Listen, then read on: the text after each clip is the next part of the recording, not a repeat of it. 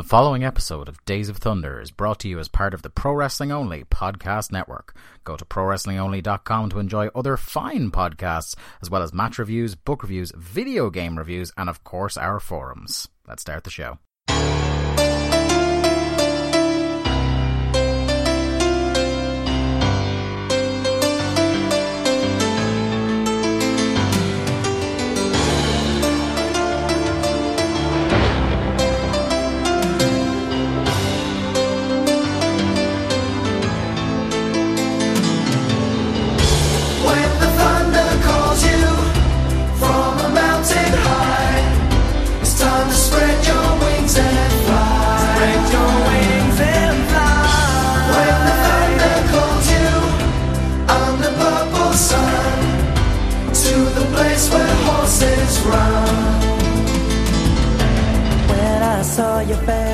Hello there, Thunder buddies and travellers down Thunder Road. It is us, Days of Thunder, the WCW Thunder rewatch podcast that you didn't ask for, but we did anyway.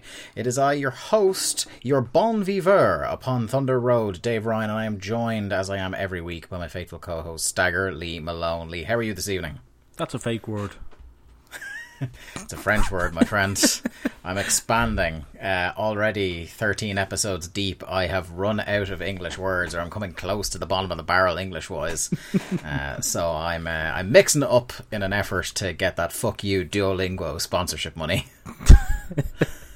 I feel like I've heard this before. Yeah, it's real deja vu all over again in terms of more French, Jesus. Oh my god, we have had some tech issues this evening, but it is only fitting for the calibre of professional wrestling that we will be talking about on the show. Lee, before we get into the thunder of it all, we have a couple of WCW adjacent updates, and the main one that I can think of right now is Tony Schiavone, our beloved lead commentator on Thunder Road at the moment, is going to be back on TNT in the autumn, working for All Elite Wrestling. Yeah, delighted for Tony. He was being linked with WWE, and then seemed to just sign with AEW out of the blue. It's a great get for them, because I think he flies under the radar being an MLW, which is sort of this promotion that is very widely accessible and yet doesn't really have the level of buzz you would think for the amount of eyes that could potentially be on it. Yeah, I mean, we're very deep in the Twitter bubble, and not a lot of people talk about MLW. Yeah, like I know a few people like Barry and the like do try to keep up on the weekly show that's available on YouTube, but yeah, it's kind of, I've dipped in and out, I will confess.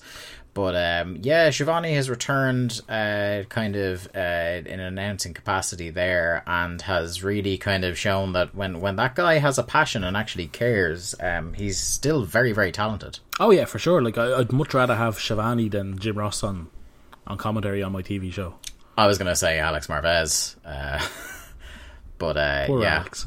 Alex. Look, you know, classic Brian Alvarez quote. He seems like a nice guy, but I don't think the announced position at AEW is really cut out for him. No.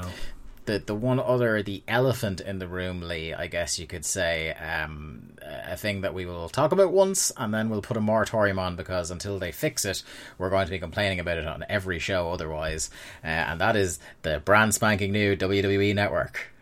God, it fucking sucks.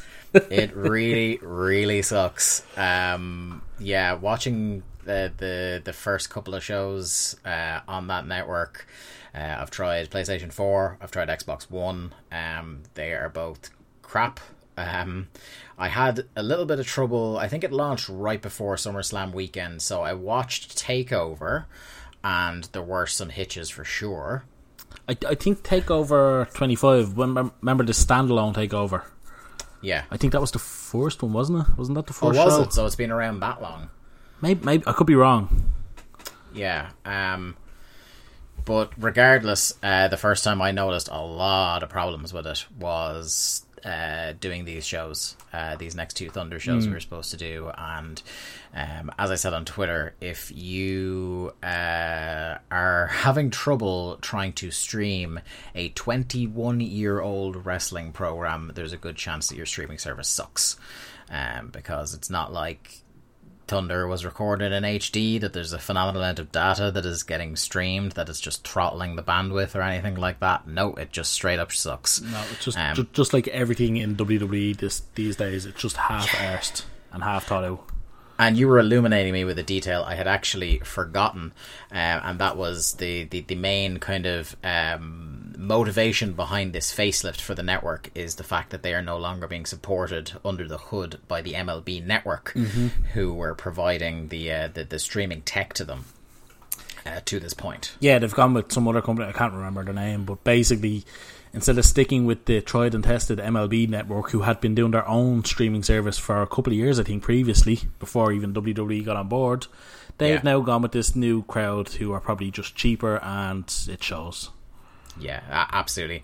And I guess they've kind of, they're sort of, by the fact that they hang so much of their business retention. I know they got those fat TV deals, but in terms of like retention of customers and that reliable bit of income coming in on the reg, they will need to fix that at some point. Oh, for sure, yeah. And hopefully it's sooner rather than later.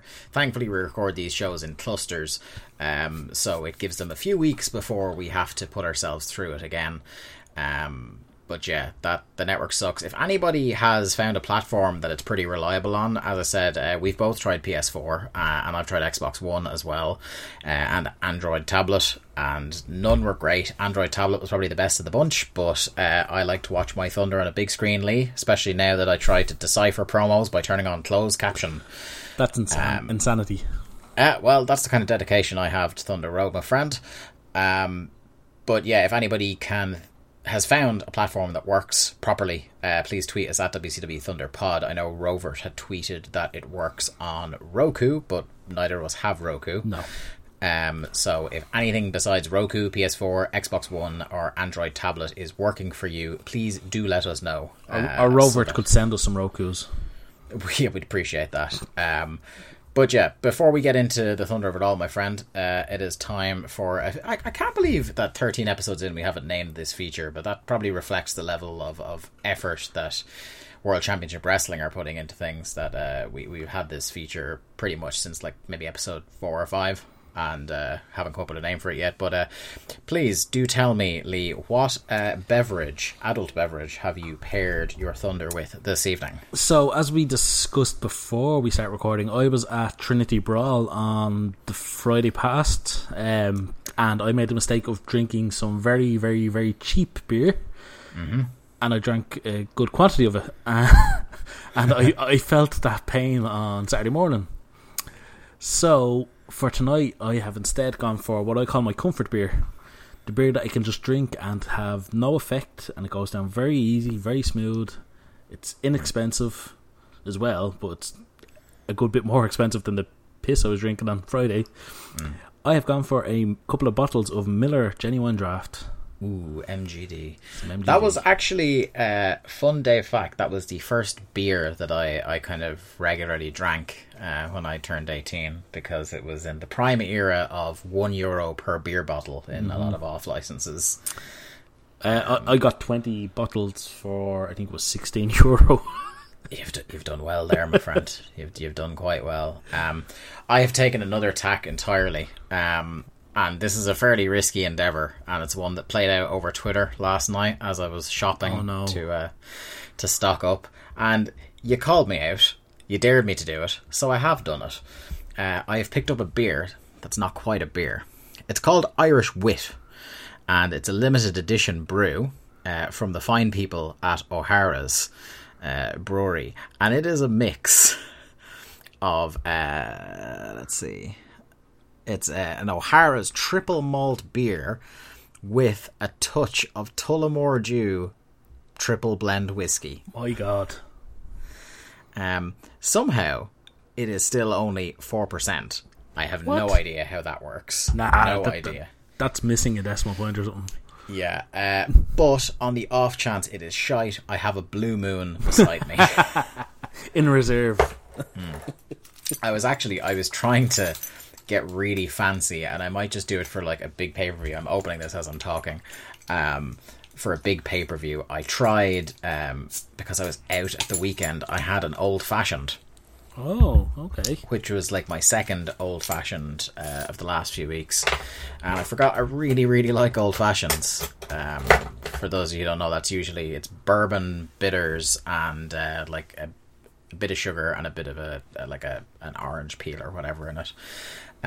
As a really good drink. I don't normally drink bourbon like yourself, but when I do, it's generally an old fashioned. But I walked around like the most pretentious sack that had ever walked around my hometown today, trying to find anywhere in town that sold Angostura bitters, because that's probably like if you're gonna put bitters in a drink in an old fashioned. That's the one to go for. That is the one to go for. Nowhere in my hometown, but I know somewhere in Dublin that sells it, and I am going to be up there next week. So for our next recording or for a big pay-per-view, I might keep that one in reserve and have something fancy. Sounds like you have something planned for Spring Stampede. Yeah, indeed, my friend, indeed. Let me just try this first so that I don't like choke to death halfway through the thing. Jeez, that's not bad actually. Yeah. Now I'm going to have to go and get one. Fuck. Yeah, I like that. They sell them in Duns. Couldn't find them anywhere else, but yeah, that's actually quite nice. There's a nice little aftertaste to it. Anyway, Thunder episode 13 is what we're here to discuss. This may not be quite so nice. No, it won't. It certainly won't go down as smooth. Aired on April 9th, 1998 from Tallahassee, Florida. And it's funny because they announced at the start of it that Tallahassee is the state capital of Florida, and it's one of those things that it made me realise, and you're almost certainly the same, where I know an alarming amount of US geography from professional wrestling and professional wrestling alone. Way too much. Way too much. Yeah, there are so many towns in America that I should not know the name of, but I do because some obscure wrestler hailed from there, or I remember a pay-per-view that took place there. Or yeah, and I'm already seeing it with like Connor, who's only 6, and he's like mentioned these American towns to his teachers, and it's just like, oh god. Like, yeah. They're asking like, how do you know that? He's like, such and such is from there. I was like, oh. I remember when I went to San Francisco a few years ago, and like, did you go to the Cow Palace? But this is the thing. She goes, "Is there anywhere around California that you'd like to go and visit?" And immediately, the two places I know California is huge, and one of them is very far away. But the two places in my head that I had thought of were the Cow Palace and Reseda. Jesus, like Reseda is I think it's like a 3-hour flight up to LA or something crazy like that. Like it is a real fucking ways away. Yeah, it's like I shouldn't know this much geography, and that shouldn't be why I know it. If you were a true WWE fan, you would have went for Anaheim, California, so you could go see the arena where Shawn Michaels' Bret Hart happened. I thought when you said Anaheim was going to be to go see the arena in which there was McMahon in every corner. Oh god, was that the same?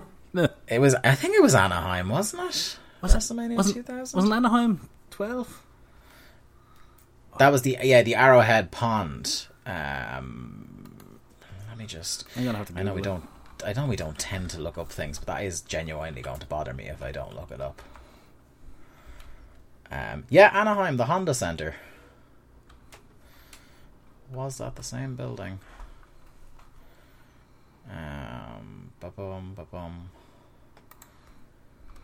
It was originally the Anaheim Arena, finished in 1993. Okay. That may have been. Our Arrowhead Pond was WrestleMania 12. Yeah. And that's not the same arena. Ah. I'm just trying to... Oh yeah, no, it was. It's the same building. Yeah. Wow. Arrowhead Water originally paid $15 million for the naming rights starting October 1993. I'd never realised they had a WrestleMania in the same place 4 years apart. Yeah, Anna McMahon in every corner, Lee. I don't know if you remember that. Sadly, I do. Historically significant. But anyway, that's somewhat off the point. We opened the show with a tease from Tony Schiavone. Never has the issue of supremacy been such a hot issue in the NWO. To be honestly, literally every single episode of Thunder, the issue of supremacy within the NWO has been pretty much the hot issue at the start of every program. I'm pretty sure this struggle for control of the NWO has been going on longer than this podcast. and possibly like almost as long as the struggle for power between WCW and the NWO. We are 10 days out from Spring Stampede, and Tony opens the show with that tease and by saying that Savage is injured, and Lee adds that there is some confusion as to how it has happened. At this point, before we even exactly see what happened, Stagger Lee starts reading off this list of injuries that have seemingly happened to Savage. I honestly thought Randy Savage got just left for dead with this list of injuries.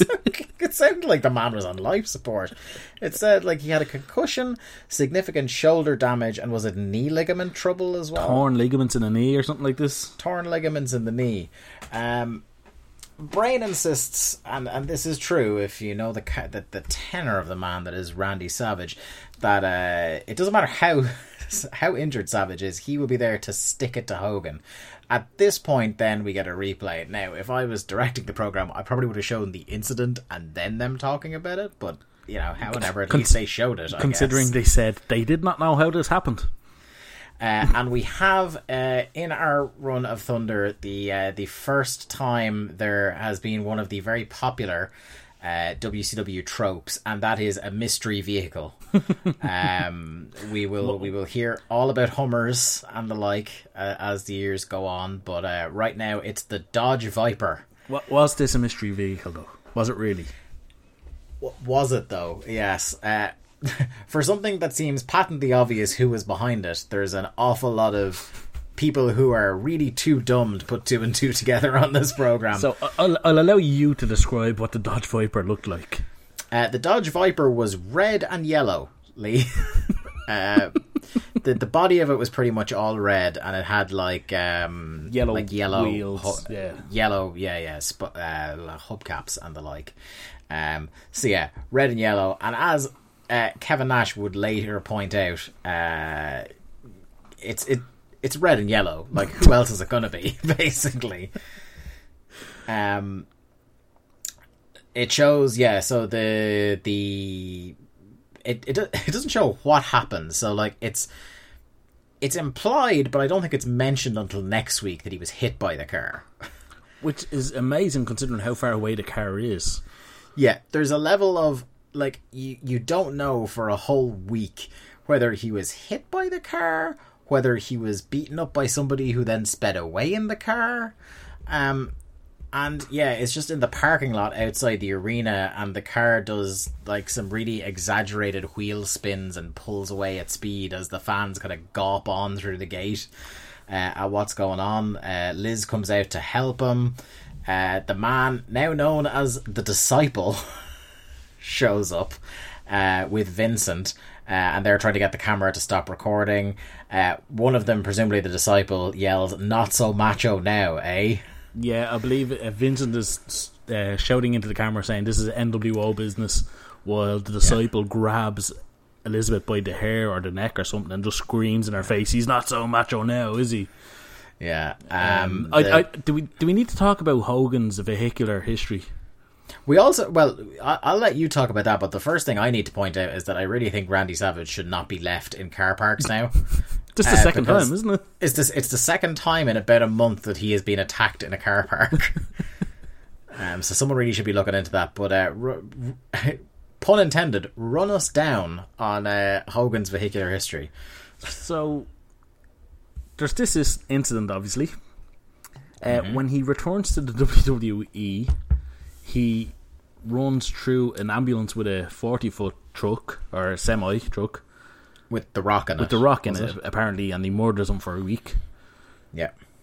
So, I mean, is it any wonder that Nick became such an awful driver? Oh dear. I might skirt around that one. Yeah. It's been nice knowing you. Yeah. Well, that's the one. That's the one that gets us in trouble. Whoa. God has laid some heavy shit on us here. But anyway, moving swiftly the fuck on. The commentators mentioned that accusations have been thrown around by Piper, Nash, who are seemingly the only two people in the company that aren't fucking stupid, that Hogan was behind it.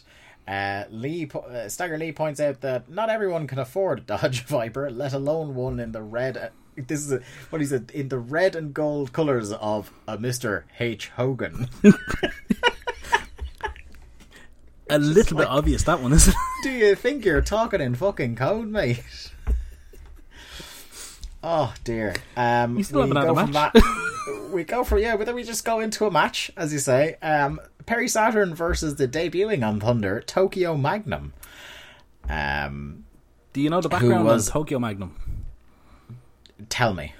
His name is actually Magnum Tokyo. That's perfect. I know he's an Ultimate Dragon student, isn't he? Yeah, he was in Torimon and Torimon Mexico, and like basically the early offshoot, or well, the companies that led to Dragon Gate, basically. But yes, his name is actually Magnum Tokyo, as you can see on his ring jacket, and I believe his ring gear. And they just reversed it here because WCW. Because WCW, I believe they thought, the way in Japan they say the last name first, and the family name first, and the given name second. So they decided he was Tokyo Magnum. Good stuff. Which just sounds like basically condoms. Yes, there's real there's nothing else you can make a joke about there. That's just straight up what it sounds like. I just hope he's safe. So yeah, he's wrestling Perry Saturn here, and the announcers for the most part of the short match are too preoccupied in letting you know what's coming up on the show. That Goldberg is here. We're going to have Booker versus Jericho with Rick Steiner versus Kevin Nash main event. But one thing I really appreciate, and I appreciate it in all his singles matches, is that Perry Saturn is like, people talk about the intensity of Chris Benoit on these shows. My God, Perry Saturn is an intense man. Yeah, Jesus, like this match, he batters poor Magnum. He just walks to the ring with a purpose and just suplexes and kicks the fuck out of Tokyo for 3 minutes? Yeah, about 3 minutes. He's just on him. A lot of the heels when they are beating up people or bullying people are they'll kind of throw a guy and then they'll taunt or jeer at the crowd and stuff like that. Saturn is just no, I'm just gonna keep beating him. Zero downtime. Oh yeah, absolutely love it. Manhandling him, throwing suplexes. A weird finish though. He teases the rings of Saturn twice and begs off, and then just finally locks it in and taps him. I guess the idea is to show I can tap you out whenever I want, as if Tokyo Magnum here is his toy that he can kind of push around at will. But I don't know if that necessarily worked for me. Yeah, no, it was very strange because it's not something they've been building up that he's paranoid of people coming in behind him, or just a bit weird. But the aftermath of this match was fucking great. Oh my God, it was so good. And immediately, just like the last time these two people interacted, I lost my damn mind. Saturn wins the match and hops on the microphone and immediately calls out Goldberg. I jumped to my feet. Oh my God, this is amazing. And I was like, no, surely not this early in the show. The Goldberg is here. All of a sudden, the crowd goes mental. The only person freaking out more than the crowd or me and Lee was Bobby Heenan, who straight up nearly passed out. He was so excited. He was just screaming names. He's like, "This is suicide! The Millennium Man! The man! Goldberg!" Yeah. And he's just going mental. He's getting them all in. Goldberg gets in the ring. He picks up Kidman, just fucks him across the ring at Sick Boy, who catches him. And pretty much by the time he has caught Kidman stably, he gets a spear. Yeah, there was zero time in between him catching Kidman and getting hit. The two of them are completely dead. He turns around, turns his attention to the giant, awkward galoof that is Reese, and he very awkwardly clotheslines him out of the ring. But I'm not putting that on Bill Goldberg. And then it just, as the segment ends, it shows Raven looking on in the crowd, who is sad about things. You missed that Van Hammer pulled Saturn out of the ring. Oh, he did, yeah. And then they proceeded to fight all the way down the aisle. Yeah. This is a great segment to kick things off, I gotta say. I so want to see Saturn and Goldberg cook it up now. Oh man, so bad. And it's such it's really such a it's been so simple how they've built this match, and I just really, really want to see it. It's just like Goldberg is an unstoppable killing machine. Perry Saturn thinks he's the toughest guy in the world. What's this Bill Goldberg guy going to do to him? But the two times they've been in the same ring together, Perry Saturn has begged off. So, I think one thing we haven't given WCW enough credit for is that they've built everyone on the undercard so well. Yeah, it's certainly it's kind of what's given us the motivation to keep going through these shows. Is the early part of them you're seeing. Even if you're only seeing someone for 90 seconds, 2 minutes or something like that, there's a lot of guys on this undercard that are there's development every single week. Like Saturn had a TV title match, a month ago? Yeah. 2 months ago, and he lost, but he lost nothing in losing. Yeah. And he hasn't completely disappeared. No, and he just kept winning matches, and now I want to see Goldberg fucking murder him. To the point where you would forget that he had lost the title match. Where you're just no, Perry Saturn is a threat, And I'm not saying it not that it doesn't matter that he lost, but it only makes Booker look even better for winning. Yeah, it doesn't make it not matter that he lost. Yeah, like you said, it makes Booker look good for winning, but it also makes the wins Perry accumulated afterwards more important. Because it's he has continued to win, so he has earned himself back to something like a shot at Goldberg's streak. Which has become its own thing now. I think this is the first time we've had a match properly teased for Goldberg on the basis of, is the streak going to be broken? Yeah. So this is awesome. Our next match, we have Yuji Nagata with Sonny Ono versus Prince Ikea, the flat pack sovereign himself. An official Days of Thunder designated martial arts championship match.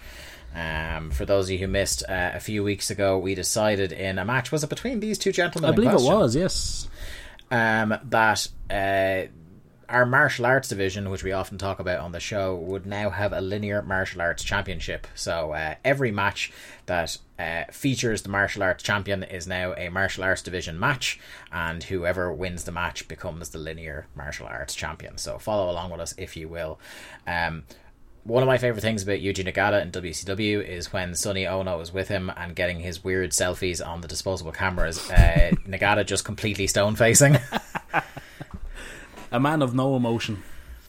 I really hope those photos got developed, and I hope there's somewhere I can buy them. It's going to be you remember the end of The Hangover, where you see all the photos? Yeah.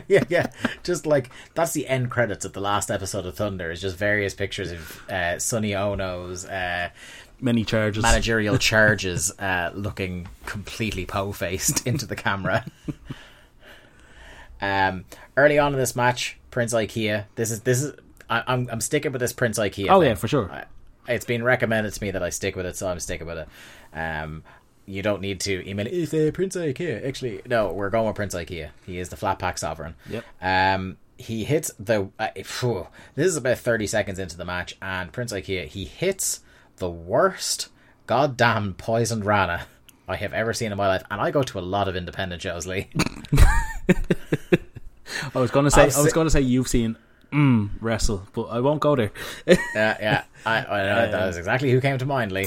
But I have seen a lot of people wrestle, and Poisoned Rana is the new super kick, or the new Canadian Destroyer. Everybody is fucking doing Poisoned Ranas in their matches. I've seen some bad ones. I have never seen one this bad. I do not think. I've never seen somebody nearly cripple themselves on a Poisoned Rana. He half goes over, and Yuji Nagata kind of doesn't know what's happening and just kind of keels over. Yeah, it's it definitely seems like it was a kind of on plague on both their houses. It seems like it was a real miscommunication. That one didn't know when the other was going or what spot it was. It almost looks like it ends up in like an electric chair drop where Nagata is the one actually doing it, but God, like a shoot electric chair. Yeah. Ikea nearly kills himself. Yeah, and here's the thing, God bless Yuji Nagata. I think we both have a soft spot over the years for Yuji Nagata, between here and obviously his work in Japan. But he really doesn't have a lot to work with here, in all honesty. The match, as short as it is, pretty much has two settings, and those are awkward and boring. If it isn't Prince Ikea trying kind of really awkwardly to do something, it's kind of just boring, the two of them kind of rest holding around to figure out what to do next. Yeah, there's like two moments in this match. It's like Nagata hits a really good spin kick. Yeah. And then to follow it up, Ikea goes for an Enziguri and misses by a mile. And that just kind of sums this match up. Yeah, and I don't recall their last match being this awkwardly bad, but they really were just not on the same page tonight. So, yeah, at one point Prince rolls over Nagata's back, appears to hurt his knee trying to stick the landing. So you think that's going to play into things, but then he almost immediately stops selling. Which is I know it's a thing that people say about, WWE now, in particular, and a lot on the indies as well, where there'll be the middle third of a match will be all kind of limb work, and then immediately when it's time to get to fire up and start the comeback, we immediately stop selling the knee that had been obliterated for 20 minutes before. But this is maybe 3 seconds and he stops selling. Yeah, it's he twists the knee, kind of sells it a bit, and then goes, fuck it, doesn't matter. Yeah.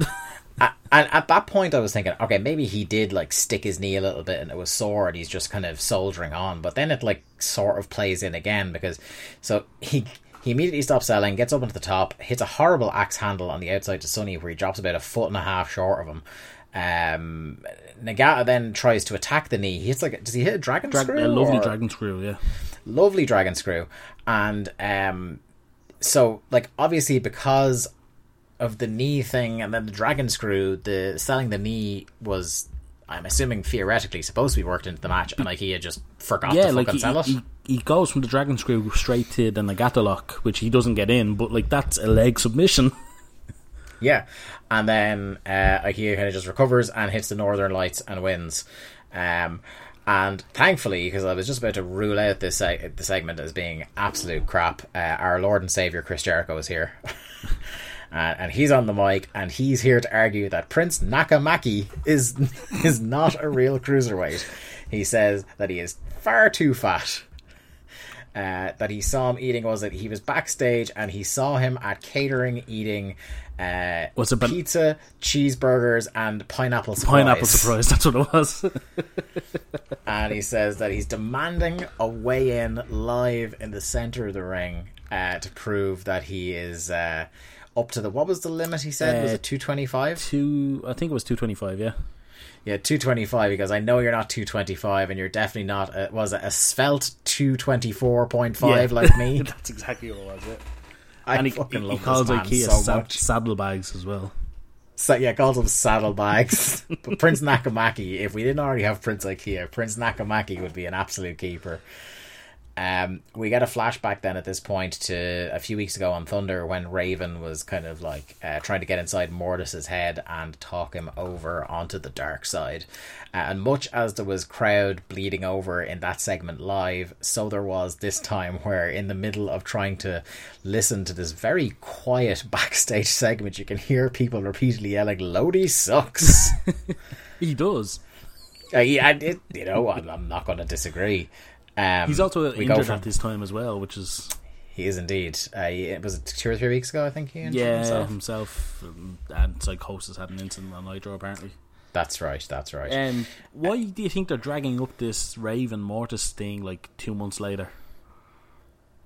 I don't think it's... I don't think it's 2 months. I think it was a month, maybe. I think it was right before the last pay-per-view. Was it?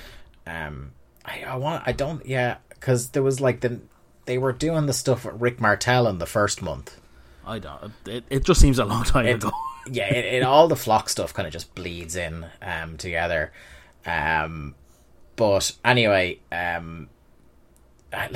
don't know, because we all know who Mortis is and his relationship with DDP. So I can't remember where this goes they or stopped, if it goes anywhere. Stopped and started, basically. That's what it seems like. Yeah.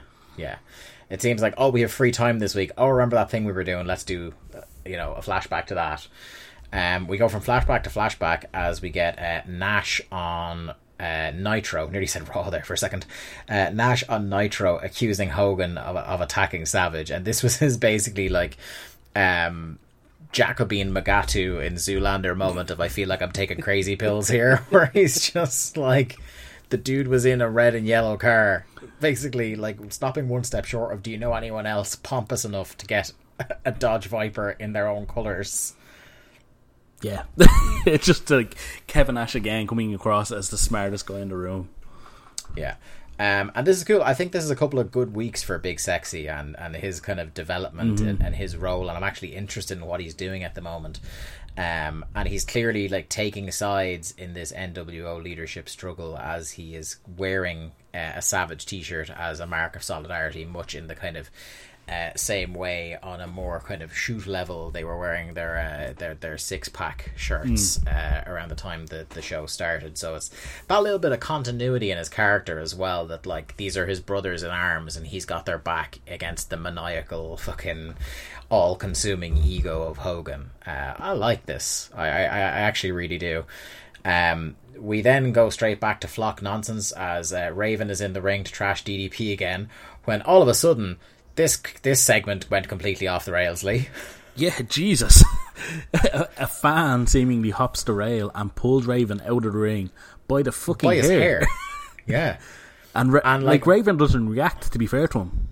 Like, yeah, like, we've seen this happen on different wrestling shows, and especially that generation of wrestler would be inclined to turn around and beat the holy shit out of the dude, and well within his rights to when that guy laid hands on him first. But pretty much as soon as Raven gets dragged out, the security team have swarmed and jumped on the dude, and Raven kind of just gets back in the ring, and you almost like blink and you miss it, but the microphone is broken in this little scuffle. I think they killed it, and they stop overhearing anything. Yeah, and basically they couldn't figure out how to turn it back on because, of course, it's WCW. Yeah, that's also entirely possible. He continues to try and cut a promo into the broken mic, at first on camera, so you can still kind of hear what's going on, but then he stands up, I think assuming the mic is still on, and kind of walks away from the camera and you can't really hear him, and like right at the very end of the promo he gets a working microphone. But yeah, the bizarre segment. The basic premise is that DDP was jealous of him, and DDP was only a star because he lived next door to Bischoff. Yeah, pretty much. That he picked his neighbours, and they would have taken him. The kind of sentiment that it wouldn't have taken DDP much effort to look out for his friend Raven, and but he was only looking out for himself, kind of thing. We've got Tony Schiavone next, who I note is wearing real kind of old-timey sportscaster gear. And he's interviewing a man who, over the next couple of shows, I really turn a corner on, and that's Buff Bagwell. Are you a fan of the Buff, sir? I'll tell you what, Lee. I could go without seeing him ever wrestle again, but if he just wants to come out every week, it'd be weird. I am absolutely down with it. The Buff character at the moment, one of my favourite things. I think you're in for a treat for the next couple of years. Oh my goodness. Buff feels that even though he is 5-1 against Lex, he hasn't got the respect he deserves. He says that he is the real total package. That's kind of the thrust of this interview. But he's just being his goofy self as he's doing it. But that isn't the end of Buff on this program. We'll get back to him later. Our next match pits Conan, who is accompanied by both Vincent and Cocaine, versus Chris Benoit. What the hell has gotten into Conan during this entrance? This is like him getting to the ring for this match is more energy than he has exerted in the 6 or 7 matches we have seen of him so far. All I can say is, kids, just say no. Just say no. Thunder is my anti-drug. Yeah, no, Conan is hyped up for this one, to say the least. I think maybe Benoit gave him a little fucking talk in the back. And just said, yeah, don't be yourself. Sandbag me, you fucker. What do you think of Benoit coming out in his Calgary Hitman jersey? There was 3 people who came out in this jersey on the show. Jericho came out in the white one, and Benoit and Brett came out in the black one, I think. Yeah, did they win the Stanley Cup this year? Did they? That's the only thing I'm. Are they an actual real team? I thought they were. Weren't they? I thought they were like. Or not? Not sorry, not a junior proper. team, like. Yeah, they're like a junior team. They're not. They wouldn't be the Stanley Cup. Sorry, this is my. They are an actual team. I know that. Like, isn't like this is probably research I should have done. I don't know, like they were definitely Edmonton around Oilers or something like this. Is that not the fucking hockey team up there? They're the actual NHL team. They are they're a junior ice hockey team. That's what I thought. But a major one. I'm looking this up just because I'm very, very interested in this. But the jersey is really cool. It's really nice, yeah. It's actually, I was kind of just like, But the story of this match is basically, and it is very brief again, as all Conan matches should be, is Benoit is attempting to fight off Vincent to get him the fuck away from him. And every time he does it, he's getting caught out by Conan, but not for long enough for Conan to actually take advantage of it. Yeah, and they basically talk about Benoit and Booker having 2 time limit draws on the past 2 Nitros. Which is, was that the first time that was mentioned? Yeah, because they definitely didn't mention it on the last show. Yeah. Excuse me. But yeah, so like, even if it is in Mirror Conan, they are like, Benoit is being put over pretty huge, and even though he's like at least temporarily out of the US title picture for this month, you're getting, as we said, more development of an undercard guy. I will say, when Benoit first went for the crossface, like, all the fans on the hard camera side, like, were up on their feet, like, mega pop for. This is another thing as well that I noticed across these 2 shows, is just that, my god, especially when you compare it to like watching wrestling in 2019 on television, crowds. The crowds are just molten hot in these towns. My god, like, it's amazing. As you said, they indicated that because of the 2 time limit draws on previous Nitros, Tony had been handed a note by the executive committee saying that the stipulation for his match with Booker at the pay-per-view will be no time limit. Yes, he went for that first crossface, but at the second time of trying, he gets the crossface. And one of my my favourite little things in wrestling, and I know it is one of the favourite things of friend of the show, Jamesy, as well, is that as soon as you're locked in the devastating submission hold, you tap straight away. Yeah, you're not breaking out of it. Yeah, it's cool. Like, I know, and I have enjoyed in the past some like long struggle spots in the right match. I think it's way overdone now, though. Yeah, it shouldn't be every match, but like periodically I really like it. I remember back in the day I loved the Jericho passing out in the crossface. Obviously Austin passing out in the sharpshooter. One that I could think of that didn't end up in somebody passing out was the epic ankle lock struggle Shawn and Kurt at WrestleMania. Yeah, the first time you had to grapevine the leg. Yeah, one of like my all-time favorite WWE matches. But yeah, I love when, especially if it's a TV match, as soon as the devastating fit, like it keeps the move scary. It tells you that either it's so immediately painful that there's no other option but to tap out, or that people are so afraid of it that out of self-preservation they're tapping straight away lest their arm be ripped from their shoulder. Yeah, like that. The one thing I love, like, you know, when there's the immediate struggle, I have to get to the rope straight away, and then once the hold is locked in, that's it, it's done. Yeah, the blind panic. Yeah, the panic to get to the ropes, and then once it's bang in, it's over. Yeah, it's great. We have a brief clip of Hogan, who is saying from Nitro that he's confident that Savage is going to win the belt and fall back in line, or was that what he said? I don't know. I kind of skipped over that segment. Yeah. So there's Savage, or that, like, because he's doing this thing where he knows the belt. He's like, the belt belongs to me. Nobody else deserves a shot at it, which he particularly hits heavy on next week. But he's confident the NWO are all going to fall back in line behind him anyway. The next segment is absolutely gas, because we start off with Tenay coming out for commentary, and this leads into the daunting task of having to watch Curt Hennig versus Hacksaw Jim Duggan. As soon as Mike Tenay has come out, Rick Rude is out and kicks Tenay straight off. He basically tells him to get lost. Yeah, Tenay barely even had a cup of coffee at his at the commentary desk. Kicks him off immediately. one thing I really love about apart from their dermatology related promos, about the bromance between Hennig and Rude is just like, these two guys, they are such boosters and cheerleaders for each other, and they have each other's backs that I love it. It reminds me very much of kind of a topical thing I've seen twice since it came out last week. Once Upon a Time in Hollywood, the new Tarantino movie. Yeah. And no spoilers, but like the relationship between Leonardo DiCaprio and Brad Pitt's characters in that like, you know, at one point in the film they're referred to as like more than brothers and little less than a wife. And that is kind of like how it is. It's just like they've really just got each other's backs and they're just best of pals, because like early on in this match, Curt Hennig hits a knee lift, and as soon as he hits it, Rude just so casually is like, oh, best knee lift in the sport. and like it is that casual. It's just like, that's the best knee lift in the sport, and Shivani's like, nobody's doubting it. Yeah, and it's just like it's like he would be saying that to himself if there wasn't a microphone on him. It's just he's so in awe of his buddy Kurt. He loves his pal. It's heartwarming, really. Hennig takes control of this match, but gets a bit too cocky, and he's posing on the rope and doesn't see that Duggan is fired up behind him. Rude attempts to tamp down the fear that he's going to get caught here by saying, he's just luring him in. I love that he says Hacksaw looks like he's had a diet of whale blubber for the last 10 years. Yeah.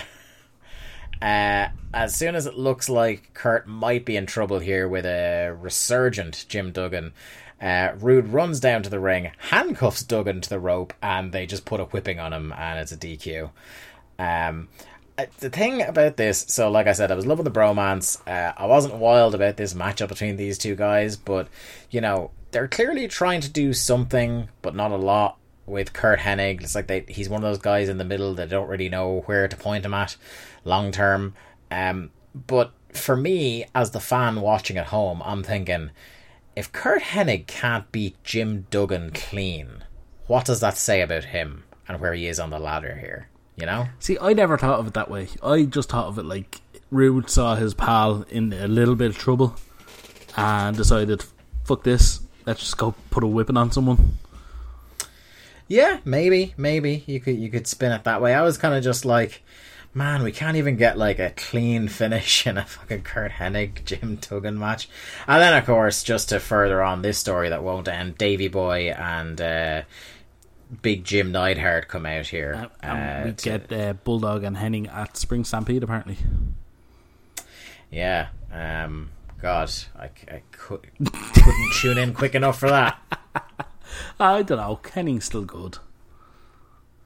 Yeah, look, I like Curt Hennig. I like him a lot, and like I said, I love this partnership. He's got this bromance with Rude, but like, Jesus, the other two lads. Yeah, I know. Sorry.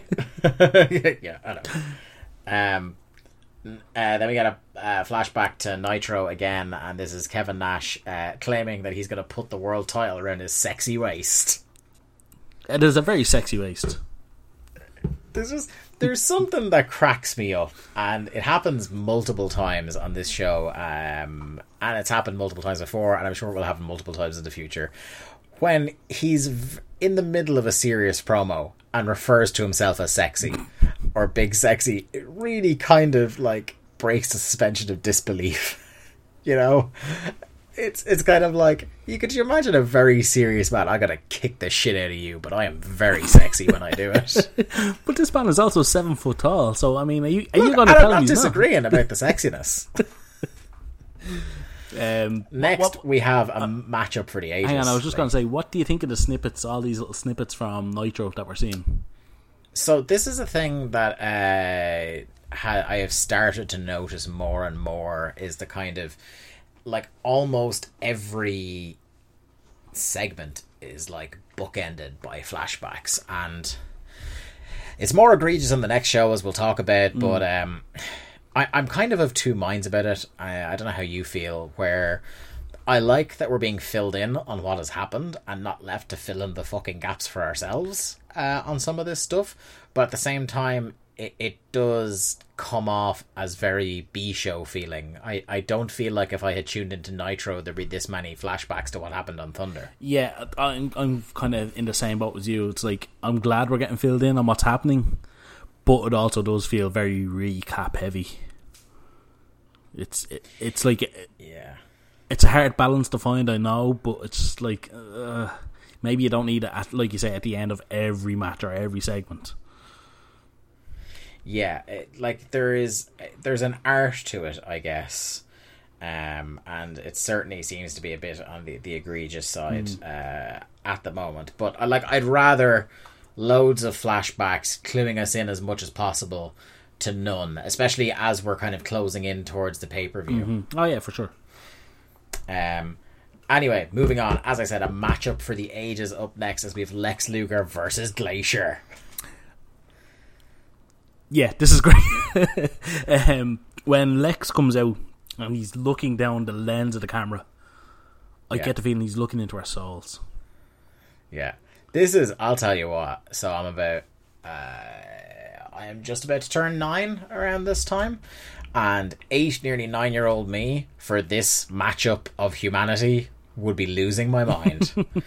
This is classic, like when people say, oh, you know, wrestling is like superheroes fighting. It's like you've got a man who looks like he's cut from marble in Lex Luger, and a man straight out of Mortal Kombat. barely legally distinct from Sub-Zero in Glacier.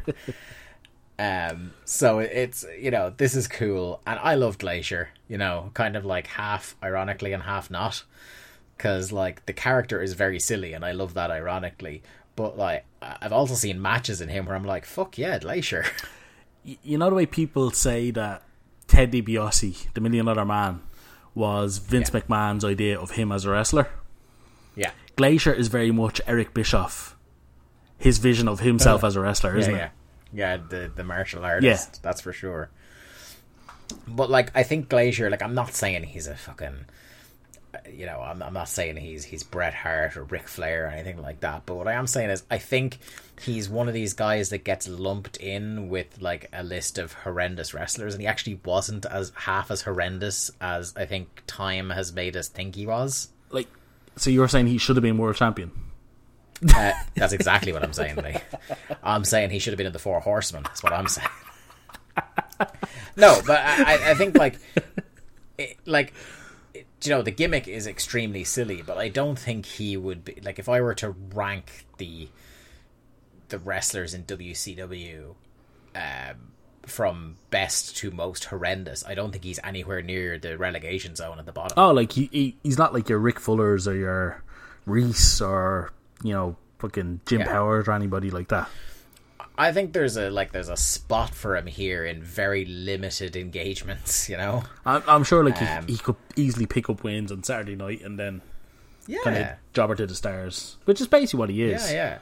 Saturday Night Superstar. I'm all for it. Pretty much as soon as they lock up in this match, we get the real highlight of the match as the camera cuts to Buff just reclining on the stage as if he's about to go for a nap, really loudly calling Lex stupid. This is absolutely fantastic. Buff is a great man. He is a great man. Glacier here putting a beating on Lex early, throwing some fucking head kicks. Yeah, not what you expect to see in a Lex Luger match, is it?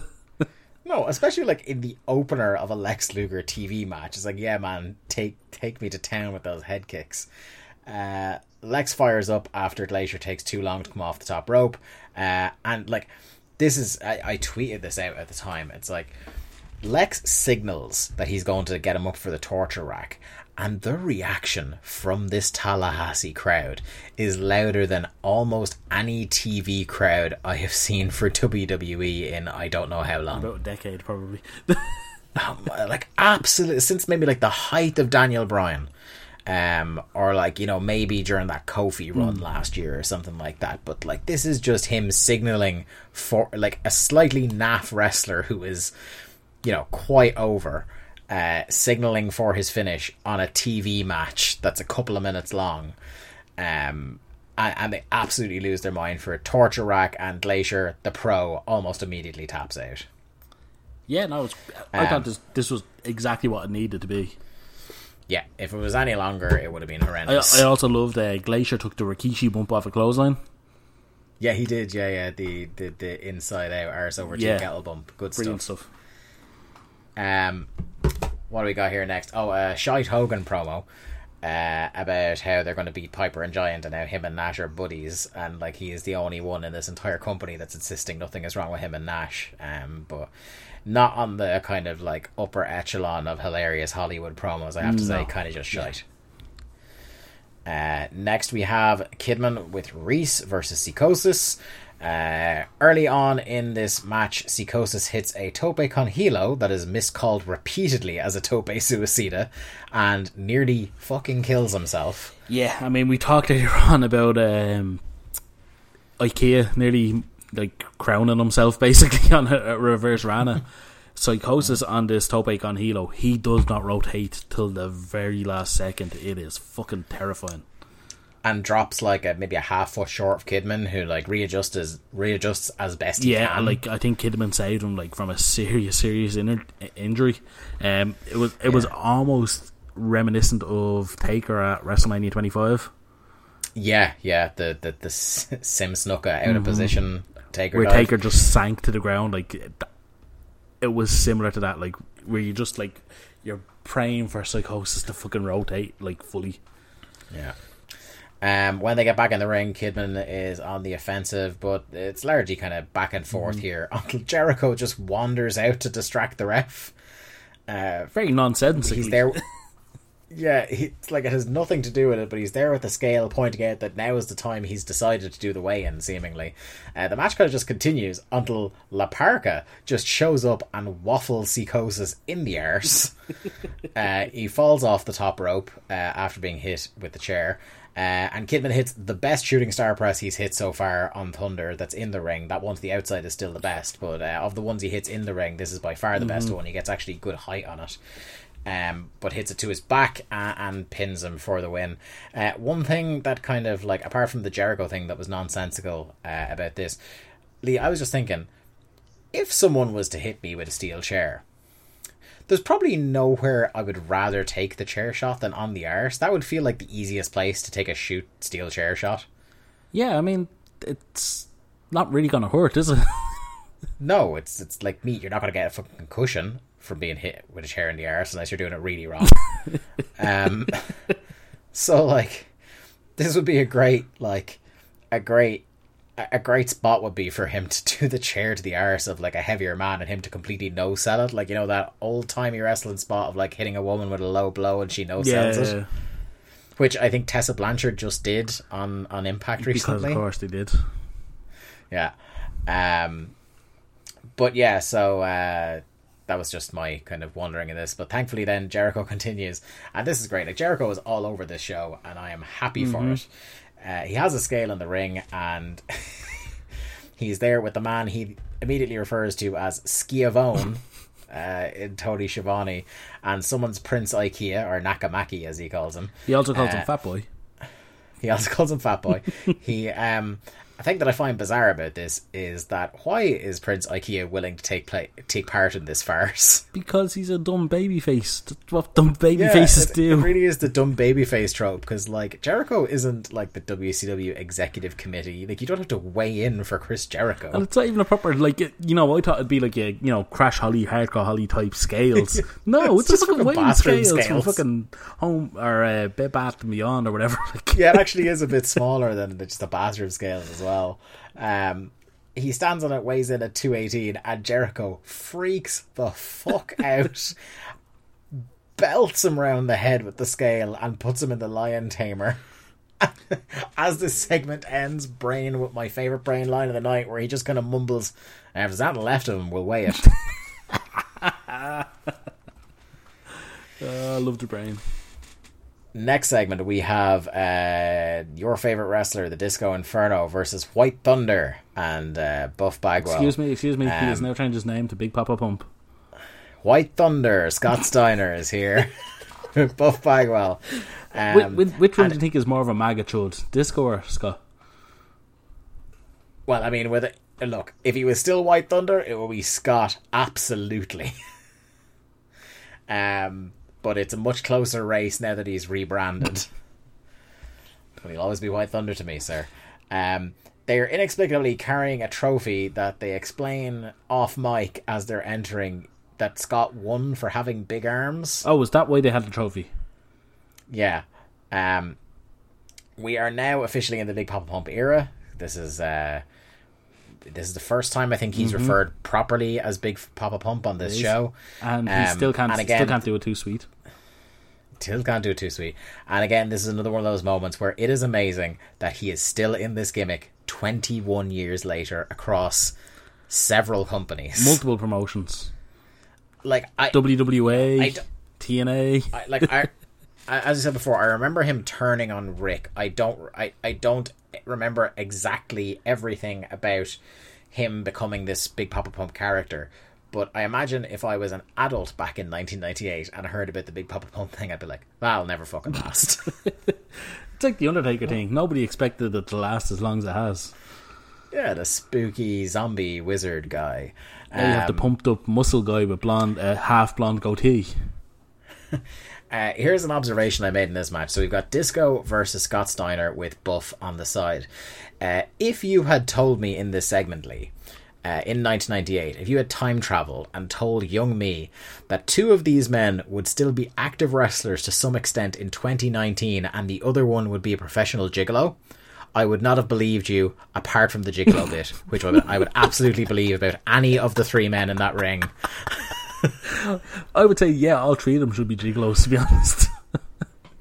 I don't know about should be, but if you told me any of the three of them were, I would absolutely believe it. Yeah. Definitely a career choice, anyway. Yeah, it's, look, oldest profession and all that. Match starts and Scott takes Disco down very quickly and just puts a whooping on this boy. Elbows to the back of the head, like fucking hell. Yeah, but, and this is one of my favourite things, is that, like, Scott is winning this match handily, and Buff is still getting a few shots in from the outside on him while he's hung up in the ropes. Poor Disco. Scott, after like a minute or two, Scott gets bored of toying with him, and after a little bit of a fire up that seems to just piss off Scott more than anything else, he just locks him in the recliner and taps him out. Yeah, a very quick match, and again, like, it's a theme on the show. Like, the matches aren't overstaying their welcome. They're not incredibly short, but they're like getting the point across that these guys are the stars. These are the ones to keep an eye on. Yeah. It just keeps things ticking over nicely on this undercard. Next up, speaking of keeping things ticking over, we have Jericho versus Booker for the TV title. 3 Jericho segments on one show. We are truly spoiled. Blessed we are. Blessed indeed. Yes, are blessed, so are. A sign in the crowd saying "Buff me Bagwell," which is both confusing syntactically and upside down. As Booker is coming out, I noted there were some just painfully white people raising the roof for this, and I speak as a man who would disappear in a snowstorm myself. So yeah, that was some very Napoleon Dynamite looking motherfuckers. Yeah.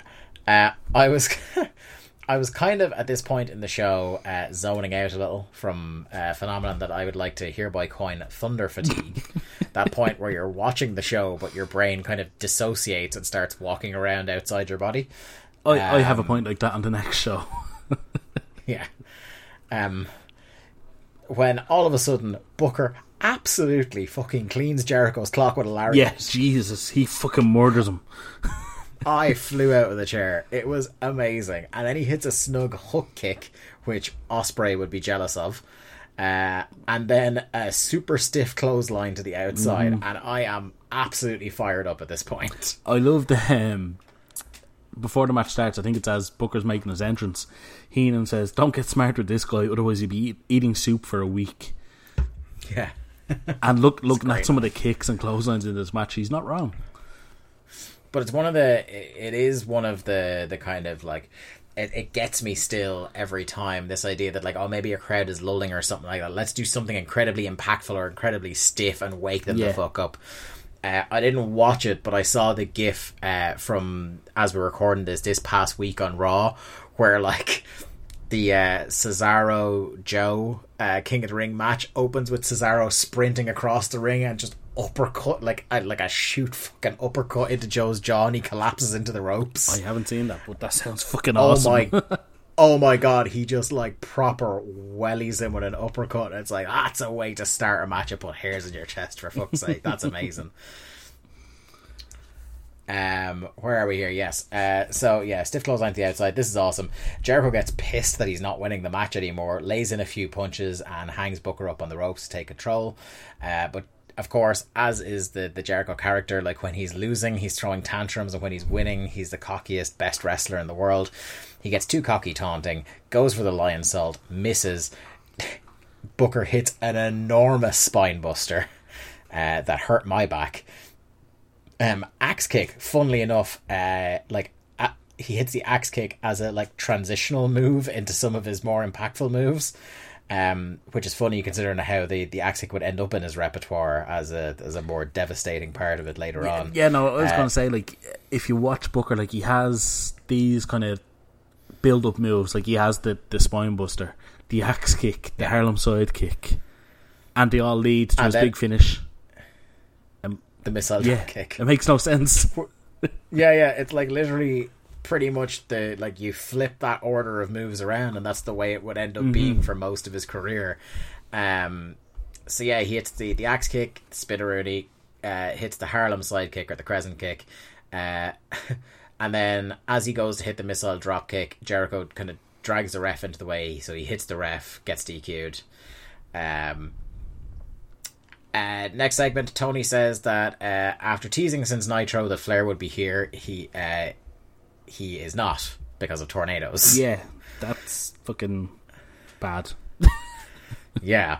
Out comes Bischoff and White Thunder. He says Tony is lying about why Flair isn't here. He says Flair looks in the mirror every morning wondering why he isn't Hulk Hogan. Says he's standing there with a man who won the nuclear arms race. So, you know, there you go. That's me told on history. Scott gets on the mic, says Flair isn't here because he's scared of him. Double A comes out to defend Rick's honour, says Rick isn't here for all the wrong reasons. These are the kind of arenas that Rick left pieces of himself in, and that he stands for wrestling. At this point, Lex comes out and just kind of launches himself at Scott Steiner. He says nothing, he just goes straight for Scott Steiner. Yeah, and then Rick Steiner comes out, and instead of going for his brother that like this whole feud has been built up, he grabs Bischoff and suplexes him on the floor, which I very much enjoyed anyway. Deserved. Yeah. And now we have time for our main event. It's Big Sexy, the Giant Killer, Kevin Nash himself versus Rick Steiner. So Rick Steiner went backstage during the break, put on his jacket, put on his dog collar, grabbed DiBiase, and then made an entrance again. What a pro.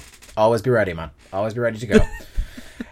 Much as I'm enjoying like the little subtle notes of Kevin Nash's character, I think the character on the whole is kind of like, it's a little bit strange, a little bit that kind of shades of grey that would eventually make us sick of WCW, because like he clearly, Kevin Nash the man clearly wants to be a good guy. You know, he wants to get cheered by the crowd, but he also really wants to be the cool bad guy. Yeah, it's kind of very wishy-washy, like he jumps between both at this specific time. Yeah, and like when it works, it works. Like earlier on, the promo they showed from Nitro and some of the stuff he does next week on Thunder, like when it works, it works, and when it doesn't, it just feels like this weird kind of discordant, well, from one minute to the next, which character is he sort of thing. Like we have him, he's teasing turning on Hogan throughout the show, but here at the start of the match, he gets on the mic and tells Rick that he was the one who talked Scott into the NWO. So, like, you know, it's, you know, which is it going to be? Please, like, settle on one or the other. Speaking of the NWO, the B team are out to surround the ring, making this an inadvertent lumberjack match. Steiner fights back against Nash. As soon as he hits his top rope bulldog, which, by the way, is probably the biggest bump Nash has taken on this entire run we've been doing so far. Like, he spikes him. Proper sells the shit out of he it. Fucking spikes him on the bulldog. Absolutely went for it. As soon as he hits him with the bulldog and goes for the cover, Conan is on him for the DQ. Doug Dillinger's posse is out to fight the NWO, and here comes the Giant as Thunder goes off the air. A large man appears. Yeah, he just kind of strolls out with DiBiase and the show ends. Yeah, kind of like a little bit of a, it's just over. Very strange. Like, do you know what I mean? I could picture, you know, somebody in 1998 going, the main event's about to start, I'll go to the fridge and I'll get a cold brew and sit down, and by the time they've gone out to the kitchen, gone to the fridge, open the bottle of beer and come back in, the show is over. It's very, very quick altogether, but that is kind of like, more often than not, that seems to be the case with main events on this show, is that they're just, that's like, run out of time, we gotta fucking finish. Yeah, that's the end of episode 13 of Thunder. Lee, what'd you think of this one? Yeah, I actually quite enjoyed the show. It went by much quicker than a few of them have of late, I think. Yeah, no, like, it felt like a full show, if that makes sense. Like, everything kind of flowed properly. It made a lot of sense. Like, I know we were saying, like, we got a lot of recaps, and it can feel a bit recap heavy, but it kind of also helped the episode. Before we get into the winners and losers, I have a new feature to premiere, and I will get better. My estimates may be slightly off for these first couple of shows, but I'm going to start doing it as we go going forward. So I will get better at this, but I'd like to call this feature, Lee, the Dave Ryan patented WCW Thunder non-finish bullshitometer. Okay. And that is where on every episode of Thunder, or every pay-per-view, I'm going to tally the number of matches and how many of them finished clean and not. And the results, I imagine, will be surprising and infuriating as time goes on. By my count on this program, Lee, there were 9 matches. Okay. And surprisingly, the majority of them ended clean. By my count, unless I finished them. A narrow margin, I will say. 5 matches clean, 3 DQs, and 1 weapon shot that led directly to a finish. Okay. So, yeah. Because this was a thing where I'm just like, I'm already starting to tire of DQs. Finishes. And it's something I spoke about on the program before, where we berate WWE now for doing that. But I have always had this greater sense of this phenomenon has been going on a lot longer than people give it credit for, where, you know, bookers book themselves into a corner where they don't want to beat one or the other, so just go, fuck it, DQ. Yeah, no, it's definitely not a new phenomenon.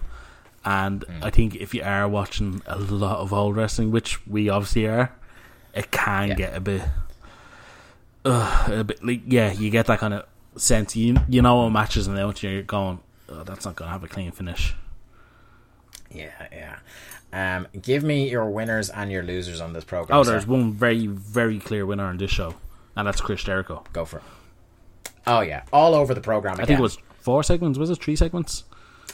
It was 3.5, kind of. There was one that went over a commercial break, I think. And he is just far and away like the very best character on this show. He can, like, eat up screen time, and I never notice the time pass. I'm just absolutely fucking enjoying every second he's on there. He's making Prince Ikea interesting. Yeah. I was just talking about how I was talking to a friend of the show, DZ, last night, who was looking for some WCW Rex, and I was just kind of explaining that, like, you know, everything during this period has the classic WCW combo of some really good stuff and some really fucking bad stuff. But the thing about this kind of, like, you know, latter period 97 to mid 1999 period that's great is that you pick a major show and Chris Jericho is on it doing something goofy, so, like, there's definitely going to be at least one segment that warms your heart. There's going to be entertainment value in no matter what you watch, like. Yeah, and that is, like, you know, we'll harp on it more and more, I'm sure, but, like, how they could not see the forest for the trees and see what a fucking megastar this guy was when he was there is one of, like, the all-time failings. And Jesus Christ, in fairness, like, he jumped ship and it took WWF fucking long enough to realise how good he was as well, before giving him a proper, like, lengthy main event run. But that's a whole other political minefield that you went into. Yeah, indeed. I would definitely concur on Jericho being one of the winners. I would also add maybe Kevin Nash to that, like a nice bit of kind of characterization of how he fits into the greater power struggle in the NWO on this show, I think. Yeah, no, he's very much inserted himself into the middle of it all between Savage and Hogan. Yeah, and I'd also add Perry Saturn to that list. Yeah, that's fair. You know, as a man who's, like, intensity, he has made me believe, even though I know for a fact he doesn't, that he has a chance at, like, causing Goldberg some damage. So like that, you know, you got to respect the hell out of that shit. Who has lost WCW Thunder for you this week? This one was a bit tough. I'd have to say Magnum Tokyo, just because they got his name backwards and he just got treated like an absolute jobber. Yeah. Yeah, because I can't even, like, normally our traditional thing is just put Conan on that list, but, like, Conan, out of probably fear for his own safety, actually showed up this week. So we can't bury him too deep for that. Yeah. Well, I think we'll leave it at that for episode 13 of Days of Thunder. Thank you all for keeping in touch with us at WCW Thunder Pod on Twitter. We love having the conversation going on in there. ProWrestlingOnly.com, check it out. Check out the forums where Lee posts the show. We also post on, is it the WCW subreddit? WCW subreddit, we post on PWO forums and the VOW forums. Yeah, so Lee posts a show there, and you know we'd like to, whatever channel is best for you to engage with Days of Thunder. We like hearing it. We got a couple of wrestling stables sent to us over the last couple of weeks that have given me a few chuckles. So if you want to keep sending in your stable of wrestling dads, I would appreciate that. If you want to show us where the WWE Network will work, we'd appreciate that. Also, be sure to check out the most recent episode of Music of the Mat on the Voice of the Wrestling Podcast Network, because I was the guest on the show. Well, hey, yeah, do. I will be checking that out after our recording. That's for sure. So, for another 2 weeks, we shall leave you at this particular juncture on Thunder Road. Rest up, rehydrate, because in 2 weeks we will go again on the run to Spring Stampede. It's breaking in your heart. I can see through the scars inside you. I can feel the thunder that's breaking in your heart. I can see through the scars inside you.